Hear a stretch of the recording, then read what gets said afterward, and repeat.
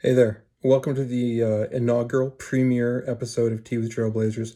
Our first guest is David Giller, CEO of Brainy8, and he's just got a wealth of wisdom to share with us today from his journey from being an attorney to being a Salesforce consultant with a team to also just some great career advice and also what it means to actually be an admin where you're not just an order taker.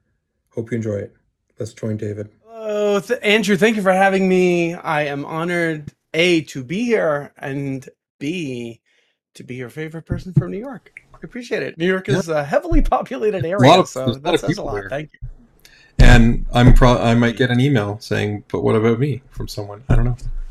But anyway, so David and I, like pretty much everybody on Tea with Trailblazers, connected over. Well, actually, yeah, probably connected over Twitter, and I've connected with him through some of his content that we'll talk about, and then just always enjoy his insights and humor. He's been known to crack a joke every now and then on on Twitter. So, David, why don't we start with your current position in the Salesforce world? My name is David Giller, and I am CEO of Brainy8. Brainy8 is a Salesforce consulting firm. So essentially, I am a Salesforce consultant and trainer. And because I am, as you mentioned before, a New Yorker, born and raised in New York, and I have very much of a type A extrovert personality. I am very much out there in the Salesforce ecosystem. That means on social media, especially pre-COVID, attending many Salesforce user groups. I'm also a Salesforce user group leader. And essentially, I can't keep my mouth shut no matter where I am. And especially if it's something that I'm excited about, which really comes down to helping to solve problems for people and for organizations. I get a huge thrill out of solving problems for people and for companies. And Salesforce, in my mind, is simply a tool with which we, as Salesforce professionals, can solve problems for people and organizations. And I take to social media, whether it's a traditional social media platform like Twitter, LinkedIn, Facebook, Instagram, or even my own YouTube channel, to post, whether it's sharing content from others, creating my own content, sometimes just sharing my thoughts, opinions, perspective, observations on different things that I see going on in the Salesforce ecosystem, uh, some common blunders that people make on the Salesforce platform, some blunders that people make or misconceptions that people have as it relates to their Salesforce career and expectations about a Salesforce career. And that's me in a nutshell. I can keep going, so you'll have to tell me to shut up if I go too Well, much. actually, the talking sort of leads me into talking about your origin story, your superhero origin story, because in his former life, to go along with his inability to stop talking, he was an attorney. So Indeed. how? So the obvious question is, everyone for some reason this is a story we hear a lot about people who were attorneys and became something else. What? Tell us the story. How'd you go from being a lawyer to being CEO of Brainy8? Sure. So I guess the first thing I should say right off the bat is I was not disbarred. The reason why I'm not practicing law Hold on. has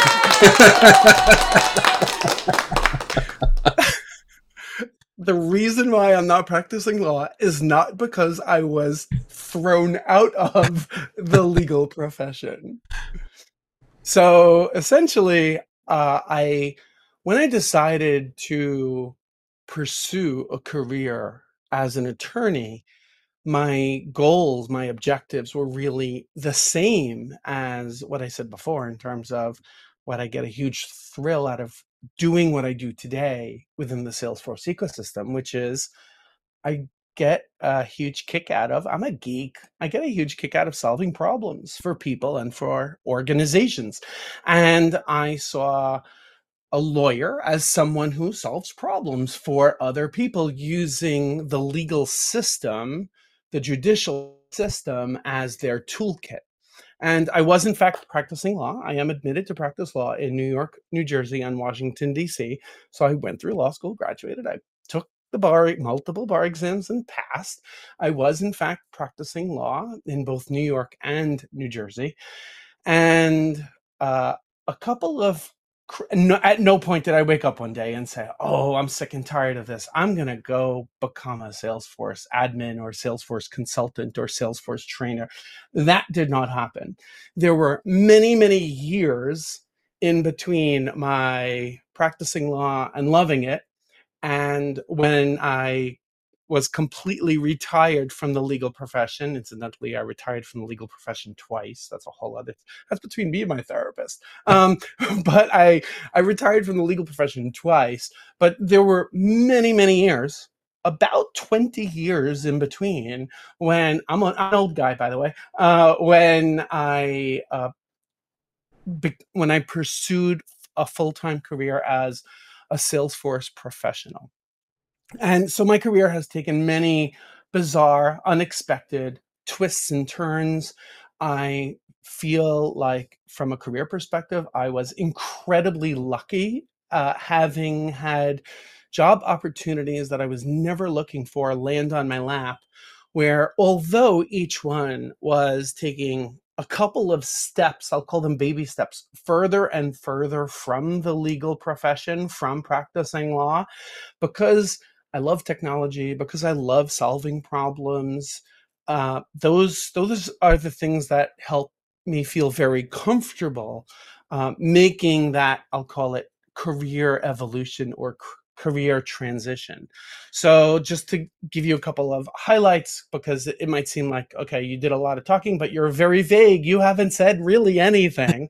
I'll tell you is this: my major milestones leaving the legal profession to do things that are IT related, database related, was really going back to the year 2000, when I'll actually tell you about my job interview. I was interviewing at Rockefeller Center at 30 Rock for a position in the IT department of NBC. And during the interview, I turned to the woman interviewing me and I randomly said, "I have no idea what I'm doing here." And she looked at me and she said, "What did you just say?" And I repeated myself. Yes, why on earth would you say that? I said, "I don't know. I was a philosophy major and I went to law school and I'm an attorney. And here I am. This is a surreal experience. Here I am sitting in 30 Rock in the IT department interviewing for a position in IT. I don't know how to code HTML if my life depended on it." And I mean, NBC, I know about TV and I know how to turn the TV on to the channel for NBC. I don't know anything about the entertainment industry, and I don't feel like I know enough about technology to even be here. So that's why I said it. And she looked at me and she said, this goes directly back to what I said a moment ago, by the way. She looked at me and she said, "Here's what we need. We don't need you to be an expert in the entertainment industry. We don't need you to be an expert in technology. We don't need you to code anything. We need someone to be a liaison, a translator between everyone in the department, in the IT department here, and folks outside of the IT department that couldn't care less about the HTML code or the database operations or the types of hardware that we might need in order to solve their problems. We need someone who can essentially represent the IT department for specifically two other departments within the organization. And one was the corporate communications department. The other one was the law department. That's where I'm saying baby steps from the legal profession. And basically, she turned to me and she said, "Your job is going to be working with anyone from a summer intern to the head of those departments. And they don't care about the software version that they have or the database operations. They want to be able to tell you what they're trying to do as a business, and you need to come back and translate that to us into business requirements so Right. that our IT team can go ahead and deliver and make it successful." And really, for me, that the reason why I bring it up is because that was truly a pivotal experience for me. And yes, I got the job, and yes, I took the job, and I worked at NBC. At the time, NBC was owned by GE. NBC was later merged with Universal, and I was actually involved in that project as well. And that was really my big transition moment, pivoting moment of truly being immersed in an IT type role as a project manager, program manager. That's where I learned about technology and working with technology specialists and databases and business requirements gathering. And because it was GE, I was immersed in the world of Six Sigma. So everything around identifying risks and stakeholders and a communication plan for rolling out projects. And that really put me on a path where I was now a project manager within the IT realm. Fast forward a couple of years, I moved from NBC, or then it became NBC Universal, over to another division of GE, which was GE Capital. And one day my boss turns to me and says, well, we have this other CRM that you're responsible for. And guess what? We're moving off of that CRM, Siebel, onto another CRM called Salesforce. And you need to help with this project. And we are going live in 3 months and we start on Monday. So let's get cracking. And I turned to her and I said, what the hell is Salesforce? Is that one word or two? If Siebel is working, it's not broken, why are we bothering moving it? And what's the rush of 3 months? Like, that's aggressive. And she essentially told me all of that is below your pay grade. Just get ready to do the work. Essentially, that's how I became what's lovingly known as an accidental admin. That was about 2007. So really, it's the way I see it. Um, my role today really is the same as what that manager explained to me when I was in that job interview at NBC. I see myself as a translator, as a liaison, as a facilitator between Salesforce, the platform, and the companies that are trying to use Salesforce, the individuals, whether they are business users or senior executives or Salesforce admins, sometimes even developers who are creating apps for the Salesforce platform. And I sort of see myself as this facilitator translator between the two. Excellent. And so, how long has Brainy existed as a company? So I started Brainiate in 2012, if I Okay. recall correctly. So this is your 10th It's about anniversary, 10 years. right? Yeah. Yeah, I didn't realize it was about 10 years. So thank you. Kinds of clients do you work with? How, because it's not just you. I know that you have a team. Yes, So I have a what? team of folks who help me out. Some are direct client facing, gathering business requirements. Some are doing the configuration behind the scenes, and also working with the clients to ensure that the configuration matches their expectations and works as needed. And then on the content creation side of my business, which is really about um, the blogging, the podcasting, the YouTube channel, and the course creation of courses. I have Brainiate Academy, which is where I have online on-demand courses for Salesforce professionals. I have a whole lot going on over there where it requires quite a bit of work and quite a few people to help me out with. So all of that is essentially behind the scenes, I'll call it, to help me organize the content, get the content created, editing until it gets out there. There's quite a bit of work involved. Anyone who has ever attempted to edit any audio or video content knows a sampling of what I'm talking about. Hmm. Yes, it's a lot of it's a lot of work. That's for sure. Um, as I will find out after I edit this video. And so when did And you? by the way, I do have, especially because so many, as time goes on, and I think COVID helped facilitate this tremendously. So many more people, even within the last 2 to 3 years, so many more people are interested in creating content on whatever platform. It does not matter, even if it's just TikTok or Instagram Reels. So many people are interested in creating content that I've accidentally become somewhat of an expert on the content creation and the editing in different formats and media.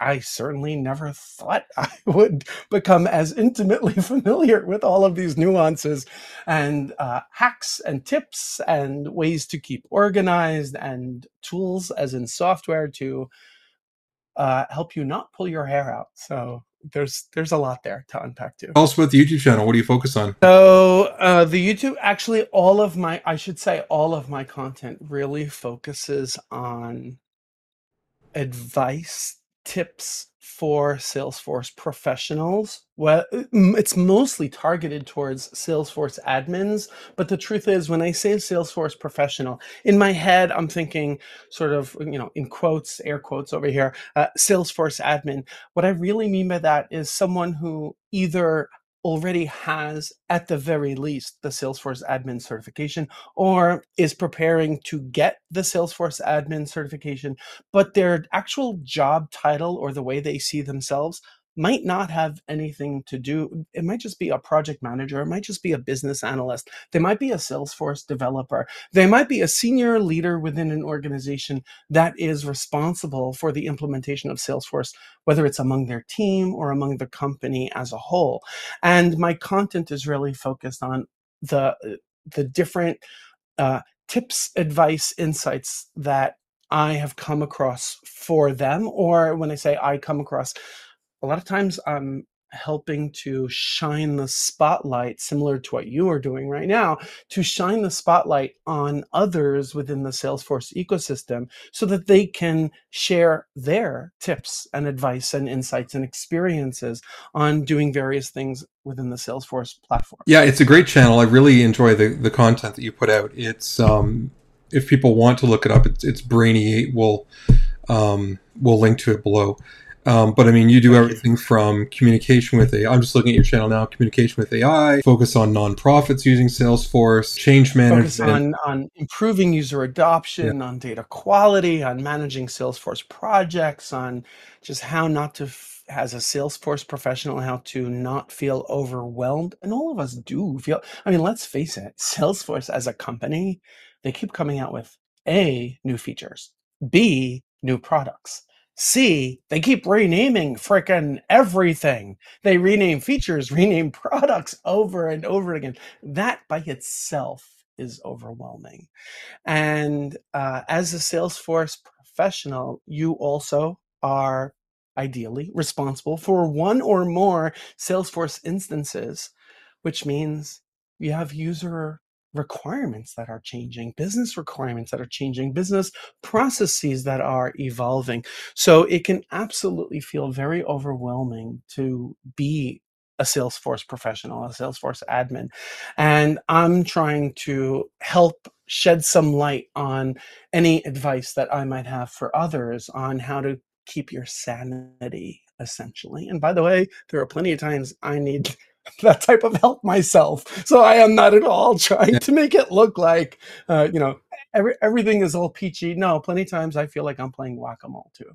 Well, and I think this is one of the things that has been really helpful and really, I guess, a surprise is the Salesforce community, or the Ohana as they like to call it, is so, 90% of it is so open and welcoming and ready to help if you have questions, because nobody knows this out of the gate, and there's so many. And as you say, I mean, we get 3 releases a year. I think you had a question on Twitter once, or somebody, about how do you get ready for releases, and I think, I don't know, I jokingly said I just wait for stuff to come up on Twitter, because they put together the trailhead, and I'm just like, I don't know who does these. I do not have time to go through. I mean, bless them for making those things available. I mean, Salesforce certainly puts the information out there and makes it accessible, but 3 releases a year can be difficult, especially because it's not all going to apply to you. So you have to sort through what will apply to you, what could apply to you, like, oh, that's interesting to think of in the future. Something that came up in a previous discussion I had with another Trailblazer was, Salesforce, I forget the number, but Salesforce likes to talk about how many jobs there are and how many jobs are open or available or around the world for Salesforce because the platform's so popular and people like you and I and all the people we know, there's only so many of us. And yet, at the same time, we seem to see all these people that seem to struggle to find these these thousands of jobs that are supposedly out there. And I don't know. I don't know how to reconcile that because I mean, certainly some people may just not be suited to it, and so that is part of it. But there's so many people that I mean, you're an extrovert. I am not. I'm going to Dreamforce in 2 weeks. I will be so dead by the end of it from all the socializing, and I'll just be like, whereas you'll just be like, bring me more. But they seems to be It is a lot. seems to be such a diverse crowd. I mean, you've got people. We have people from all different backgrounds. I mean, you're a lawyer. I used to work for 911, but there seem to be all these people that struggle to get into the ecosystem in the first place. And I guess, like you and I, we both sort of land. Like I worked for the company. The job was open. I asked for it. We are sort of the accidental admins. And now that you've got people who are more purposely doing it, and they're taking courses and they're doing all these things, and I just like, oh my goodness, like I'm privileged to have landed where I've landed, but I don't know. I feel bad. I never know what advice to give them. Before I go further on that thought, I'll just back it up a little bit as a sort of give a little disclaimer on what I'm about to say for those who might find it to be a little bit harsh or unconventional. One of the reasons why I absolutely love being an extrovert in the Salesforce ecosystem is because my entire life, people have been saying everyone from my siblings to my parents to school teachers, David, shut up and sit down. And until I got involved in the Salesforce ecosystem, all of a sudden, instead of people saying, David, shut up and sit down, people said, wait, can you come over here and say that again? Say it louder for the people in the back. Stand by the podium and hold the microphone when you say that. Right. And I didn't really understand, like, what? Like me? Like, wait, really? I'm allowed to talk? So what I've discovered is that, especially for some reason, I don't really know why, but for some reason within the Salesforce ecosystem, a lot of people prefer to make everything seem very candy coated and, oh, everything is wonderful and perfect, and we get those twitterized versions of people's careers. Oh, homeless and jobless to Salesforce admin earning over $80,000 a year within 3 months. Give me a freaking break. That is not normal. That is not typical. And if you are going to rest your career based on those extreme success stories, those unique one in, I don't know how many hundreds or thousands or tens of thousands success stories, good luck to you. But what I share, the type of advice that I share with people, and one of the reasons why people do enjoy to hear from me is because I just say it as I see it, and I don't really have a filter at all. So, with that being said, there are many people who they see these big posters or they read a blog post about jobless to Salesforce architect or Salesforce admin, Salesforce developer earning six figures and working for fill in the blank what type of company. And they believe that all they have to do is pass the admin certification exam, and Twitter and Home Depot and Coca-Cola and Toyota and JP Morgan Chase are going to knock on their door and offer them, please work for us. Here, take our money, come work for us. And I'm sorry, that does not happen. And I often tell people, like, okay, let's forget about the Salesforce ecosystem for a minute. When I went to law school, we talked about me being an attorney before. When I went to law school, even though when I graduated it was 1993, I graduated from law school. and I passed the bar in multiple jurisdictions. I did not have law firms banging on my door to hire me. Why? Why is that? Is it because I'm incompetent? No. Is it because I'm stupid? No. Is it because I didn't have experience? No.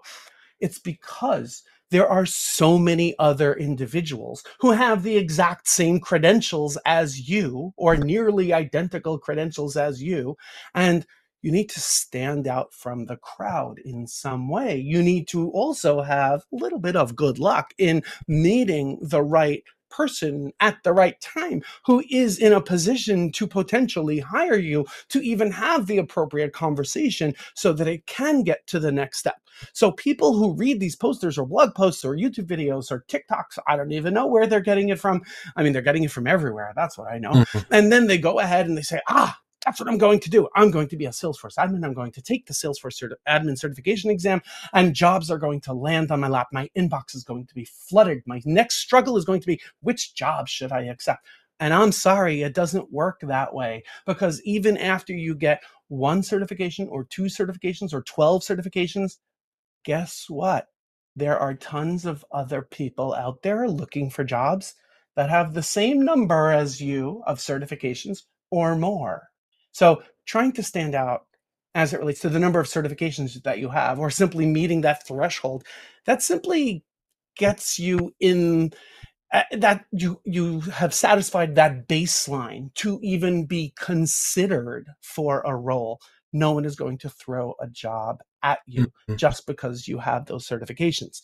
So what does it take to get those jobs? Well, for starters, I would say, don't search for jobs that even have the word Salesforce in the job title. Hmm. And that might sound completely ridiculous to a lot of people. Like, what do you mean? I want to have a career as a Salesforce architect, Salesforce developer. Good for you. Okay, go knock yourself out and tell me how that works. My recommendation is take whatever work experience you have, or knowledge that you have of a particular niche industry, or interest or passion that you have in a particular field, whether it's based on your prior work experience or based on your hobbies or based on anything else, and look for jobs that fall within those categories. For example, if, let's say, you used to work in a hospital in the HR office, so you have familiarity with HR policies, HR processes. You have familiarity with various systems, whatever those systems, even if it's Excel, other systems that are being used, other hospitals, for HR policies. You are also familiar with hospital administration. You're also familiar with the nuances of how hospitals operate and the hiring process that happens when even a job even gets posted, let alone candidates come in. So you have a lot of industry expertise there. All you really have to do is forget about the word Salesforce for a moment. Go ahead and search for jobs that leverage the work experience, the knowledge, the industry expertise that you already have, so long as those topics don't make you run in the opposite direction. I mean, you have to be interested in pursuing those things for your next role. And look for jobs where the hiring companies happen to be using Salesforce. And by doing that, you are not trying to go in as a Salesforce admin. You are presenting yourself as maybe an HR manager. And guess what? They happen to be using Salesforce to manage the job openings, the interviewing process, the candidates, the pay scales that are appropriate, the um, promotions that are made internally for different employees, and approach your entire job hunting uh, methodology based on whatever strengths you already have, based on your prior experience and knowledge and passions, and simply overlay that with Salesforce by looking simply at companies that happen to have Salesforce. Now, by the way, if you're wondering, well, how do I know? Let's take the example I said before. You're applying for an HR position in a hospital and you have no idea, well, how am I supposed to know if that hospital uses Salesforce? Do a Google search at that point. Once you know who the hiring company is, just do a Google search. Let's say it's a Methodist Hospital of Midtown Manhattan. Just do a Google search with the name of that hospital and the word Salesforce. And chances are you will come across, it could be a blog article, it could be a Twitter post, it could be other job postings that they have for Salesforce professionals. It could even be old job postings that have been closed because they were filled already 2 years ago. But that will give you insight as to whether or not they're already using Salesforce. So when your resume comes into that company, and you already have the appropriate type of knowledge and expertise and hands-on experience in that niche field, in that niche industry for that niche role, and you also happen to have even one Salesforce certification, you better believe it, your resume is going to stand out to them as being, this person is freaking perfect. That's how I would approach it. That's some great advice. I mean, that mirrors. I didn't do it on purpose, but that sort of mirrors my own career path. I'd been with the university that I'm with for 5, 6 years. I just had my ninth anniversary. Um, and I was in recruitment. I was an admissions counselor. The guy who was running Salesforce, we bought Salesforce to replace our old CRM. And our first admin left. The job had been open for a while, and I decided I wanted to change, and I knew it was something I could do.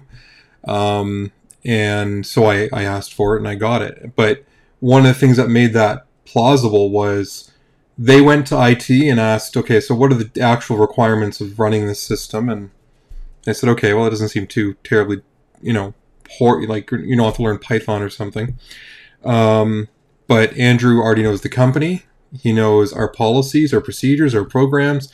He already knows it. So I put it to people, it's like, you can hire me to learn Salesforce, or you can hire a Salesforce guy to learn our culture, our university. Which one do you think is harder? Right? So that's great. That's great advice, because I think one of the things overall with Salesforce, I mean, or even I should broaden it out to say the low code, no code movement in general. It has opened up a huge, vast array of opportunities for people who wouldn't have had them before without learning actual programming languages. But this idea that, yes, it's gotten easier doesn't make it easy, right? So yes, but creating a checkbox is simple. Knowing whether that's the best solution or not, it might be. Knowing whether that's the best solution or not, that's really what I think where you start earning your money. But also just, it's also knowing, well, yes, you can make a checkbox, but what can you make that checkbox do? So then it's like, well, now you're into automations, right? What can you make a checkbox do through a flow? So just know, I guess, if you are watching this and you are an aspiring admin, Salesforce professional, and you're getting frustrated, the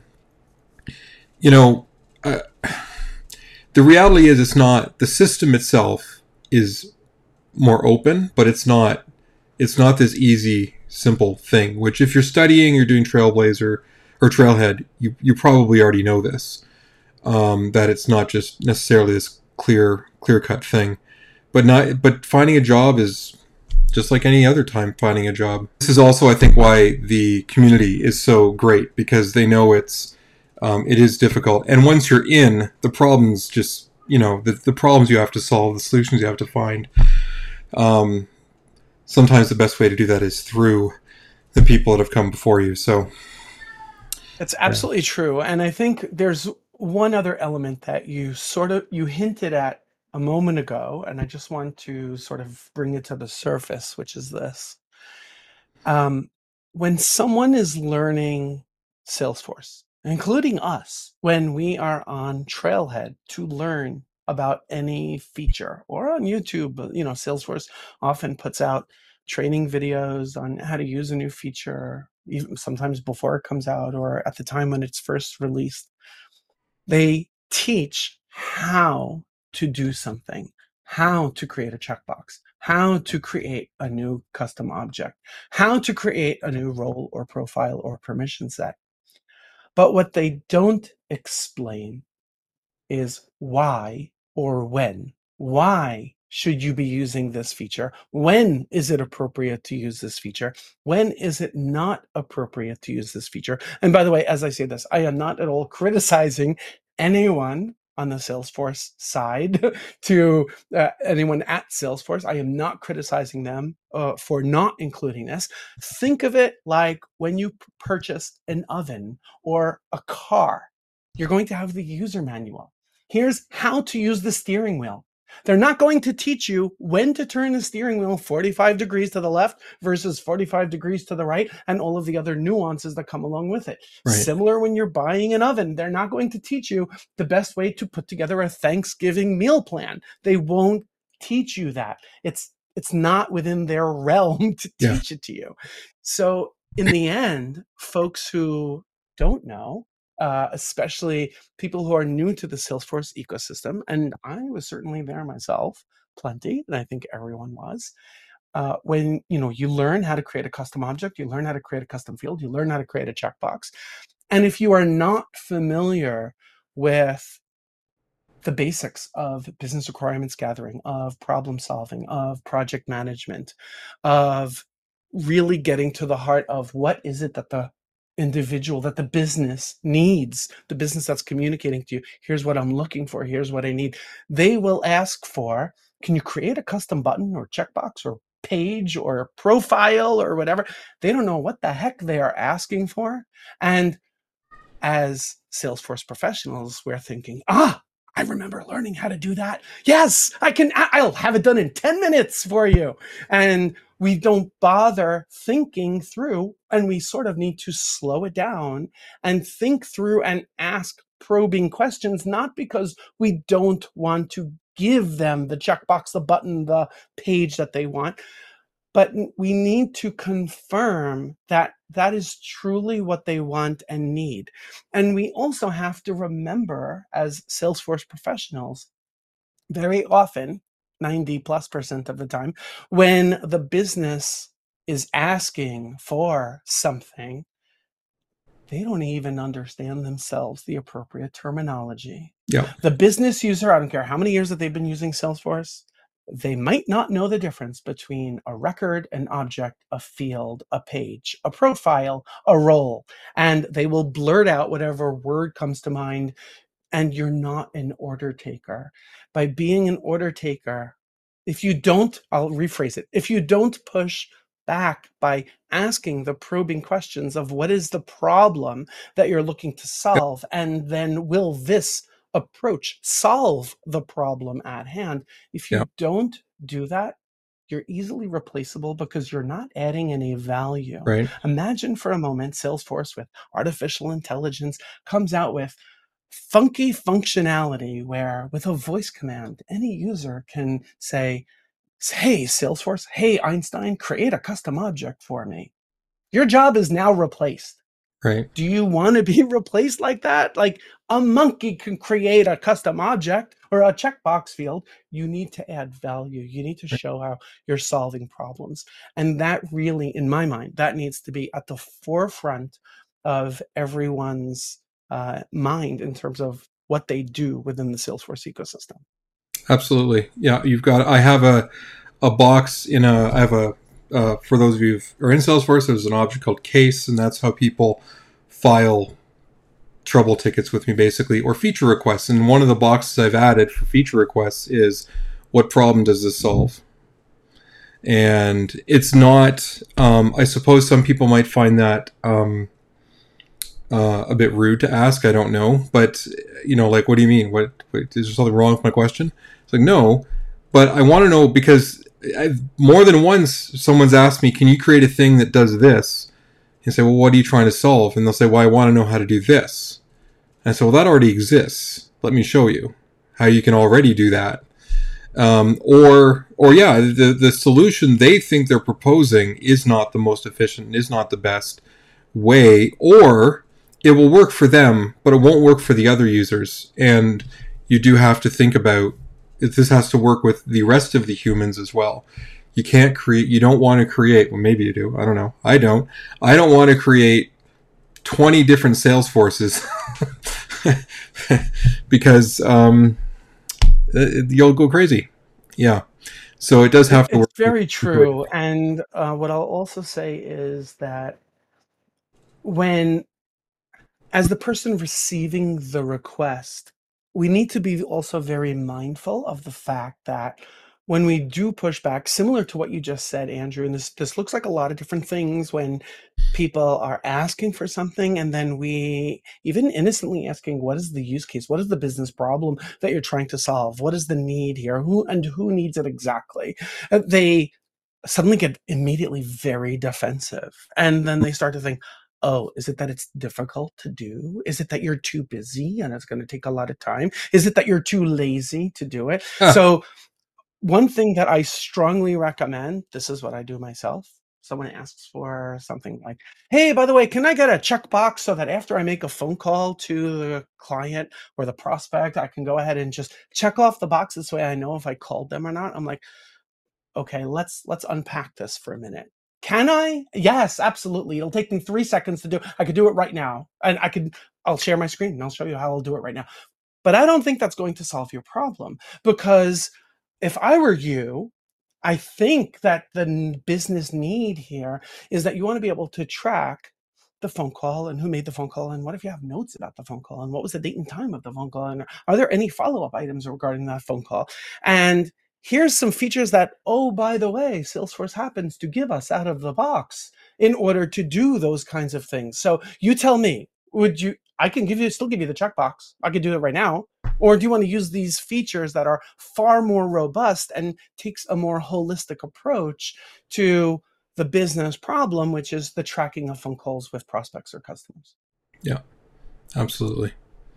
Cool. Well, listen, David, we're coming up to the end of our time. Just want to thank you again for taking time out of your day to speak with me and to the viewers. It's been really, I never, there was no plan for this conversation. I had a few things in my head, and it's always interesting to see where things go. So I appreciate you sharing your knowledge. If people want to reach out to you, what's the best way? The best way to reach out to me, I would say, is pick your favorite social media platform. I'm usually very active on LinkedIn, Twitter, and Instagram. Uh, Feel free to reach out to me on any of those or my email address, dgiller, first initial last name, at brainy8.com. Great. And we'll link to those. Andrew, thank you for having me. Absolutely. All right, guys. Thanks very much for joining us. Have a wonderful day. You too. Bye bye.